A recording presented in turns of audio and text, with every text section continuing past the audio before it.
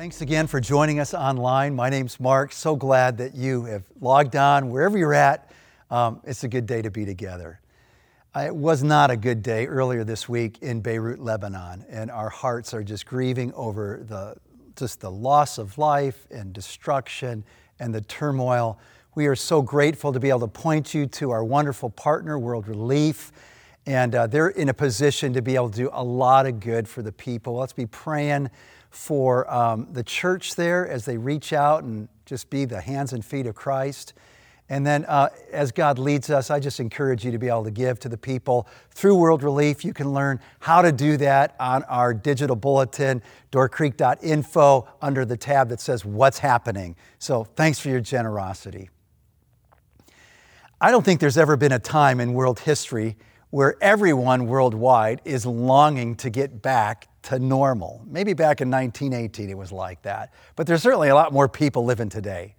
So it's just been so hard, and normal seems so long ago, and are we even sure what normal was like? And as we long to get back to normal, there's actually some questions that come right out of our teaching passage today from Ecclesiastes 5 and 6 that has us kind of have a little bit of perspective to bring clarity to the question, like when we're longing to get back to normal, was it actually that good? So here are the three questions from the text. Were you satisfied with your job, happy with your career? Students, just apply that to school, all right? Second, were you content with your life, with all that you had, all that you didn't have? Third question, was joy the preoccupying emotion that described your life? Today we have the opportunity to learn the secret of a preoccupying joy. This flow of joy, this sense of just being lost in this space of goodness that isn't anything that we achieve, it actually we humbly receive as a gift from God. So here's how Solomon, the wisest, wealthiest man, the king, put it after many years of chasing all these other things to find this joy. Here's how he put it in chapter 5, verse 18 through 20. Solomon says, "This is what I've observed to be good, that it is appropriate for a person to eat, to drink, to find satisfaction in their toilsome labor under the sun during the few days of life God has given them, for this is their lot. Moreover, when God gives someone wealth and possessions and the ability to enjoy them, to accept their lot and to be happy in their toil, this is a gift of God." So we want to talk about that. They seldom reflect on the days of their life because God keeps them occupied with gladness of heart. Awesome. That's what we're looking for. That's what we're made for. That's what we're longing for. To be preoccupied with gladness of heart. So, wow. Are you paying attention? This is the offer today through God's good word, a God who made us and knows us and loves us, a God who gave his son that we could experience this, a preoccupying joy, work that satisfied, contentment in our life, enjoyment with all that we have and don't have, preoccupied with a glad heart, not restless, not full of envy, covetousness, not a life filled with regrets. My sense is, though, we're preoccupied with a lot of things that have nothing to do with the gifts of our good God. We're preoccupied with school right now. Like, how is this going to work? Are you kidding me? How long are they going to be doing this virtual thing, and how are we going to make it work? We're preoccupied with masks. How much longer? When can I finally ditch it? We're preoccupied with money. Oh man. Paying the bills, the debt. What about my job? Am I going to still have my job? What about our business? Is it going to survive? What about our retirement? Do we have enough? We're preoccupied with COVID. And so some of us are filled with fear, others just really angry. We're preoccupied with our health or the health of a loved one.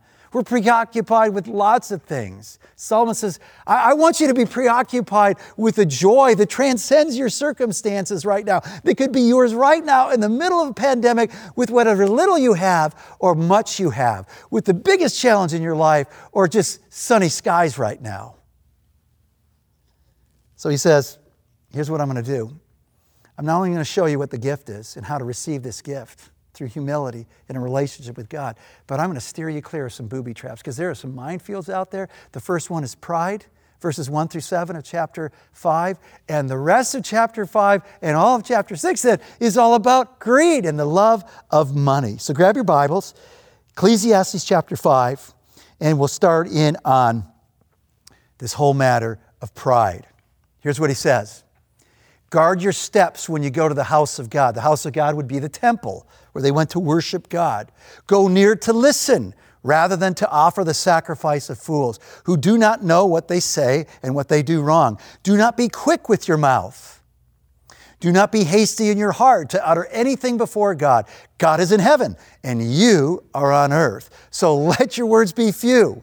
A dream comes when there are many cares, and many words mark the speech of a fool. When you make a vow to God, do not delay to fulfill it. He has no pleasure in fools. Fulfill your vow. It is better not to make a vow than to make one and not fulfill it. Do not let your mouth lead you into sin, and do not protest to the temple messenger, my vow was a mistake. Why should God be angry at what you say and destroy the work of your hands?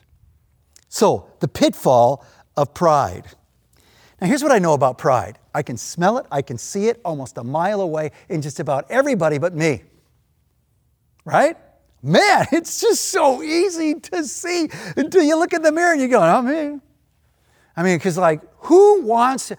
I have never had anybody come into my office and say, Pastor, I just got to tell you, I'm really struggling with pride. We just don't see it. But here, he's just giving us some insight here. He's saying, here's how you can find pockets of pride in your life by just taking notice of your approach to God. What is your disposition? What is the habit of how you approach God in your worship, privately, publicly?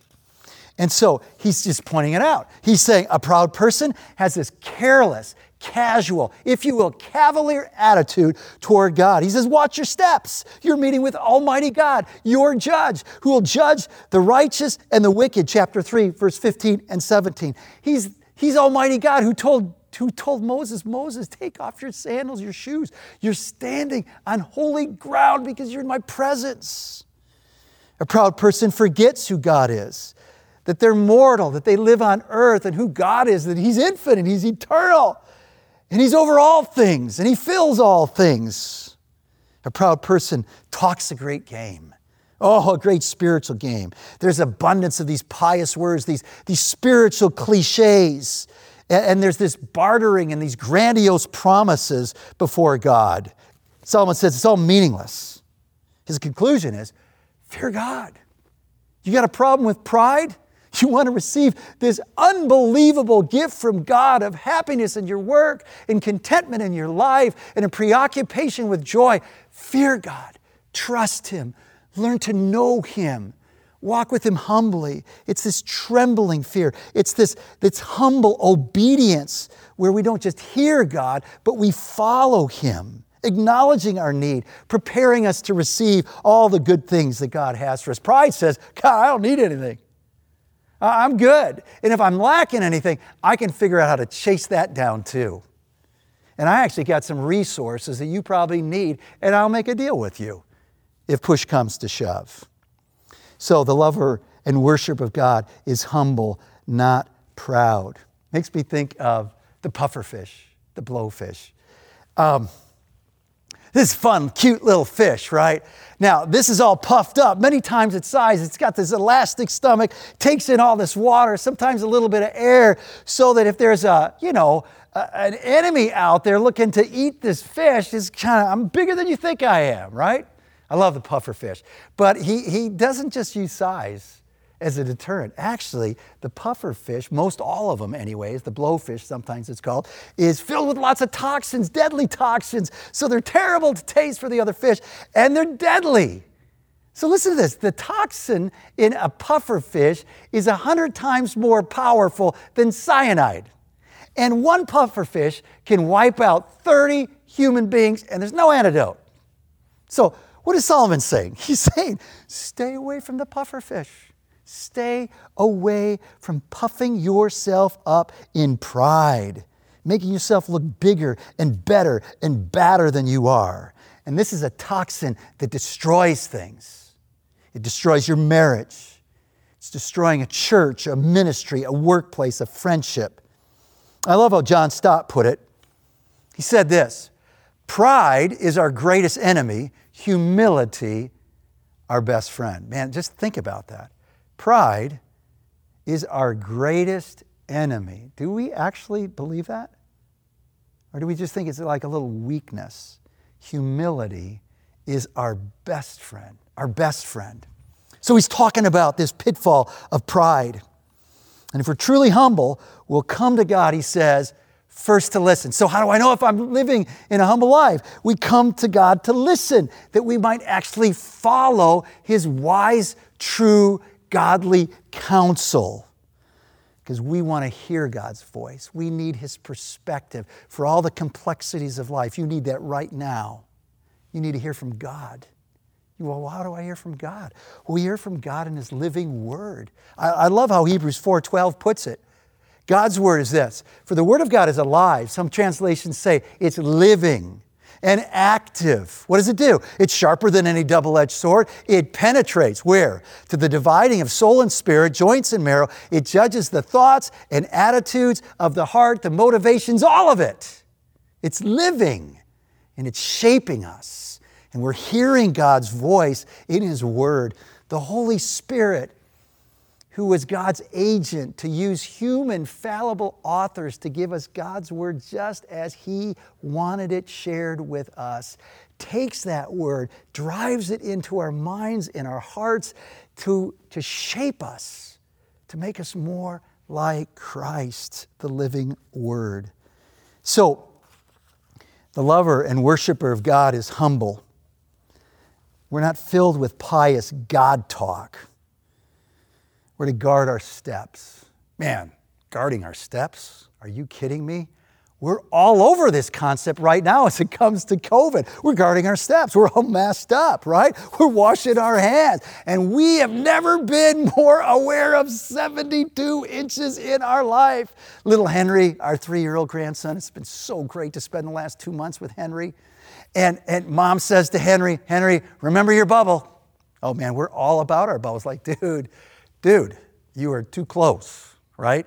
So he say, okay. He say, are you guarding your steps, not just from a virus right now, but from pride? This toxin that destroys your life and all the things that are near and dear from you, and it's preventing you from that humble posture of actually having open hands to receive God's gift of a preoccupying joy. We've been talking about habits this week. If you didn't get my vlog, we don't know who you are. So give us your contact information so you get all these great resources. So in my vlog, I talked about, hey, we need to establish regular habits of worship because it's all funky right now. Like, it's funky for me. Like, I'm usually in a church building filled with people and having a great time on a Sunday. And right now, Sundays, Lori and I are worshiping together, and then it could easily feel like any other day. Establish a regular habit of worship, personally, corporately with God's people as we come together now, even virtually, to worship together. Maybe you're going to do that on a driveway or in your patio, in your garage, right? Just coming together with people. Make it a routine. What is your routine? Solomon's saying. What is your habit, Mark? Is it careless? Is it occasional? Is it optional? Or do we understand we have an invitation from Almighty God, our Creator and Sustainer, to actually do life with him, come before him, and find life through his life-giving word? Solomon goes on then to talk about the love of money. The love of money, another great pitfall. In verses 8 and 9, he connects corruption and injustice to our greed. Why is there oppression? Back in chapter 4, Ryan preached on that last week. Solomon was clear. Misuse of power at a personal level. Your position and your power, your privilege, can actually be used to trash other people. Here, though, he's not talking about personal. He's talking about systemic structures, structural injustice. And the result is, in chapter 5, verse 8, People's rights are denied. The poor and the marginalized find out that, as Derek Kidner, the great commentator in wisdom literature here in the commentary on Ecclesiastes, says, justice is a luxury they can't afford. Oh, that's been so true for so many black young men who got busted with some drugs, the same way a white guy got busted with some drugs, but luxury and justice was something they couldn't afford. It was a luxury they couldn't afford. That's why there's mass incarceration in our state, made up of 8% of African Americans, yet over 50% of our state's prison population is made up of African Americans, because justice is a luxury not everybody can afford. So Solomon is pointing out these structural realities that are stacked against so many people. And the cancer of greed causes the very people who are called to care and protect people to actually use people for their selfish gain, to line their wallets. So we read this in verses 8 and 9. If you see the poor oppressed in a district and justice and rights denied, do not be surprised at such things. For one official is eyed by a higher one, and over them both are others higher still. You can almost see the corruption of payoffs and bribery working down the line. The increase from the land is taken by all. The king himself profits from the fields. So he's talking about the systemic, structural injustice that it's just flowing out of this love of money, of greed. Don't be surprised does not mean turn a blind eye. It's always going to be here. It doesn't mean that. In fact, it raises the question. The text says, if you see. The question that Solomon would ask us today is, do you see? Do we see injustice? Do we see the poor oppressed, justice denied, rights withheld? And probably for a lot of us, guys, we don't. Because of our wealth, because of our status, because probably of our skin color, we're treated differently. And we've been duped into thinking that the way we navigate life is how everybody else navigates life.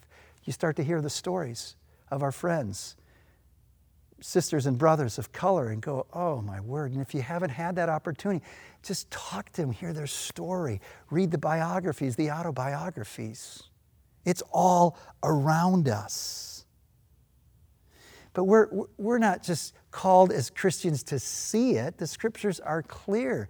Christ came for these people, and he came to loosen the chains. And we're called to bring this kind of worship, Isaiah 58, where we break the chains of injustice, where we loosen people from under the weight of oppression, that we set people free. Not just say, that's busted up, that's wrong. But we're against wrong, and we're for right and making wrongs right. So on this whole matter of the love of money, there's this really interesting point in history in 1830 when the Frenchman Alexis de Tocqueville recorded his famous observations on America. And he put it this way. He noted a strange melancholy that haunts the inhabitants. In the midst of abundance, he would say, he was convinced that the incomplete joys of this world will never satisfy the human heart. And Solomon was too. And we have all kinds of examples. So you just rewind the tape 12 years back, 2008, in the midst of the economic crisis, right? So just listen to this. There followed a string of tragic suicides of formerly wealthy and well-connected individuals. The acting CFO of Freddie Mac hanged himself in his basement. The CEO of Sheldon Good shot himself in the head behind the wheel of his red Jaguar. A French money manager who lost $1.4 billion of his clients' money due to the Bernie Madoff Ponzi scheme, slit his wrists, died in his Madison Avenue office. A Danish senior bank executive with HSBC Bank hanged himself in the wardrobe of his very expensive £500 a night suite in Knightsbridge, London. And then, when a Bear Stearns executive learned that he would not be hired by J.P. Morgan Chase, which had bought his collapsed firm, he overdosed and leapt from the 29th floor of his office building. All of it reminding us of the tragedies upon tragedies of the stock market crash of 1929. Because when you build your hopes on money and all that it promises, and you lose it, that's what you're left with. Despair. Psalm was all too familiar with this strange melancholy, this despair. He's echoed it throughout his book through the phrase meaningless, meaningless. It's all meaningless. And so he speaks from his experience. The wealthiest man for sure in his day, perhaps at any point in history, scholars would say the amount of gold that was his and came in year after year, it made him a trillionaire in today's dollars. Can you imagine? Hear his warning. Heed his warning about loving money more than God. In verses 10 through 12 of chapter 5, he starts to describe the lover of money. Whoever loves money never has enough. That's a problem. Whoever loves wealth is never satisfied with their income. We just need a little bit more. This too is meaningless. As goods increase, so do those who consume them. And what benefits are they to the owner except to feast their eyes on them? The sleep of a laborer is sweet, whether they eat little or much. But as for the rich, their abundance permits them no sleep. So he wants to talk to us, flesh it out, this love of money, the sad realities. I love what Keller says about a lover of money. This is what he says. This is an amazing quote in his book, Counterfeit Gods. Lovers of money are those who find themselves daydreaming and fantasizing about new ways to make money. We've never done that. New possessions to buy. Man, that bass fishing boat, guys. And looking with jealousy on those who have more than they do. Your best friend. They feel they have control of their lives and are safe and secure because of their wealth. That's his description of a lover of money. And the sad realities are money doesn't satisfy because it never will be enough. Money and wealth complicate life because the more money you have, the more stuff you have. The more stuff you have, the more people you need to manage your stuff. And they don't actually bring any benefit to you. In fact, they're just jealously looking at the stuff and probably pocketing some of it on their way home each night. And then he says, it breeds anxiety, and with that insomnia, it'll keep you up at night while your day laborer who cleans your house, mows your lawn, sleeps like a baby. It doesn't satisfy because it wasn't meant to satisfy. In chapter 3, verse 11, Solomon says, this is just profound about who we are as human beings, that God has placed eternity in our hearts, that there is an eternal dimension to your life that the Bible says will live forever. And it is this God-shaped vacuum that money can't get into and money can't fill. Only God can do that. And that's why it doesn't. And so quickly the American dream can become a nightmare. And that's the sad story of Christina Onassis, the late heiress of Aristotle. She had an estimated annual income of $50 million. She had everything and anything that money could buy except a preoccupying joy, a gladness of heart, happiness. So, she loved Diet Coke. She was living in Europe. You couldn't get Diet Coke. No problem. She's got a private jet. She sends her pilot every month to the tune of $30,000 a month to go get her a bunch of Diet Coke. She's lonely. She wants some friends. Her friends say, man, Christina, we love you, but we got a life and we can't stay. She says, well, let me give you an allowance. How does this sound if I give you $20,000 to $30,000 a month? She had all kinds of friends then, right? So she had a sad childhood. She had 4 marriages that didn't work out so well. Her parents divorced. Her dad was frequently absent. She suffered depression, lots of suicide attempts, and she dies at age 37 of a heart attack, they say likely resulting from these bouts of dieting, weight inflection and fluctuations, and overuse of amphetamines and barbiturates. What a sad story. In verses 13 through 7, just look down in the text, you can see 5 truths about loving money. The first 4 are found in these 5 verses, 13 through 17. He's going to say, hoarding only hurts the hoarder. It only hurts the hoarder. At age 53, John D. Rockefeller was the only billionaire in the world. He was making $1 million a week. So this guy could eat anything. This guy could have, like 100 private chefs cooking him the most great meals. But here's what his diet was, because he was so tied up in knots in an anxious mess. He had milk and crackers. Was it Ritz? Was it saltines? I don't know. That was his diet. And he couldn't sleep. And it went on and on like this until he started giving his money away. And he lived to 98. Hoarding hurts the hoarder. A fortune can be lost in an instant. You've got it all, and then it's gone. Some of you know that. Bankruptcy. Some of you know that person. Man, they were living high on the hog, and then nothing. Third, you can't take it with you. Naked we come into the world, naked we depart. Verse 17, at the end of the day, loving money leads to greater frustration, suffering, and anger. That doesn't sound like anything like happiness, joy, satisfaction, contentment.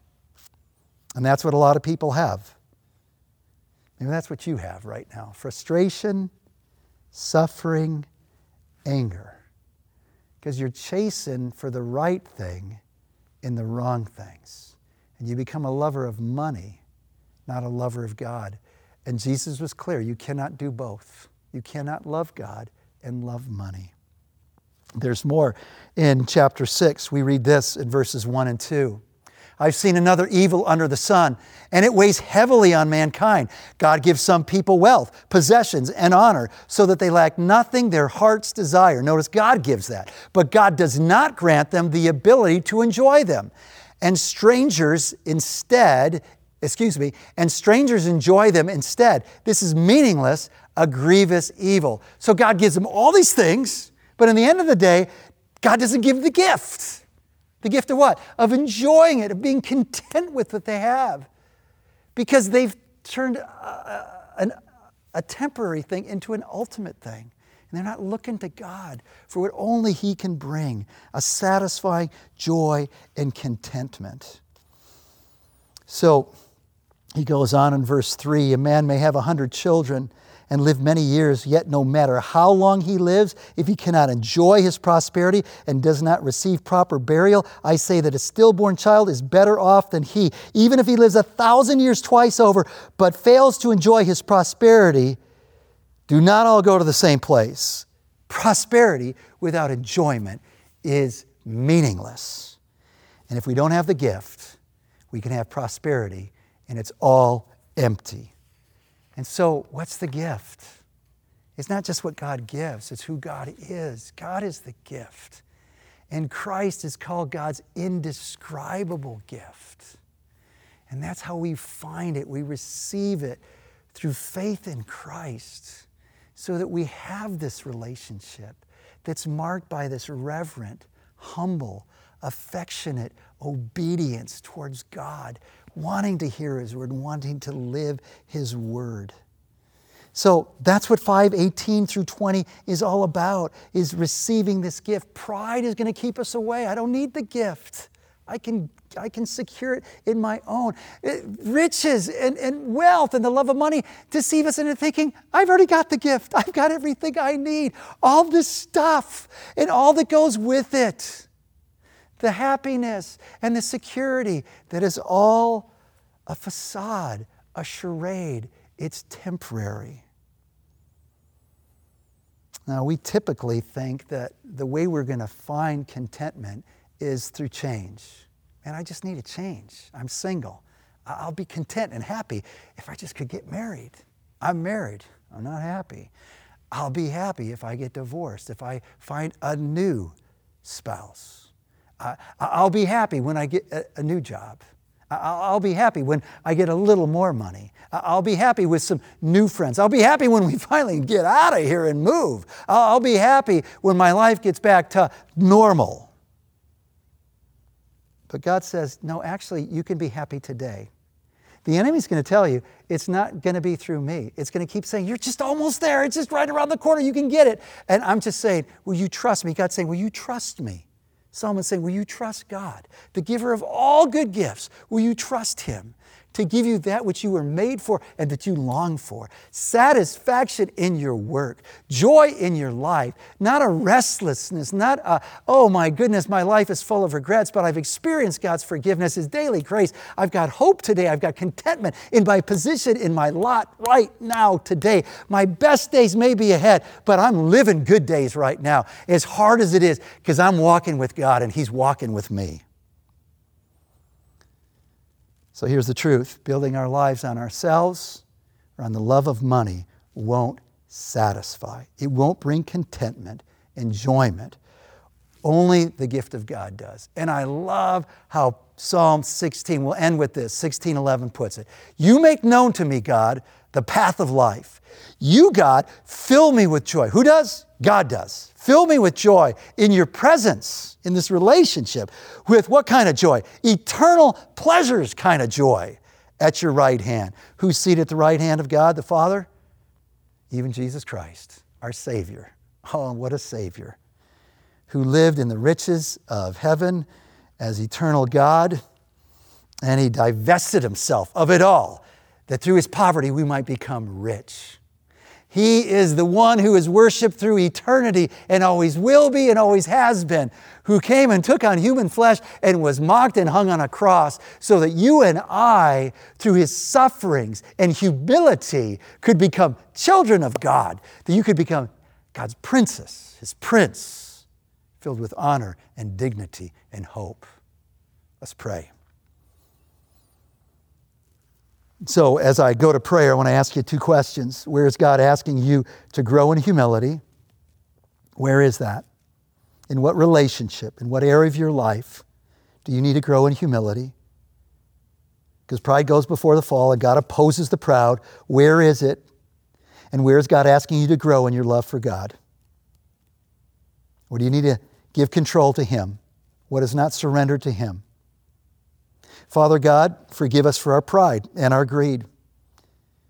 Free us from these traps. Christ, your Spirit in us allows us to live humble lives. Your Spirit in us allows us to fear God, to do life with God, to love Him with all of our heart, soul, mind, and strength, and our neighbor as ourselves. God, Lord Jesus, you are the one who gives us the spirit of generosity so we're not stuck in this ugly pride. Lord, we want to humbly receive your good gifts.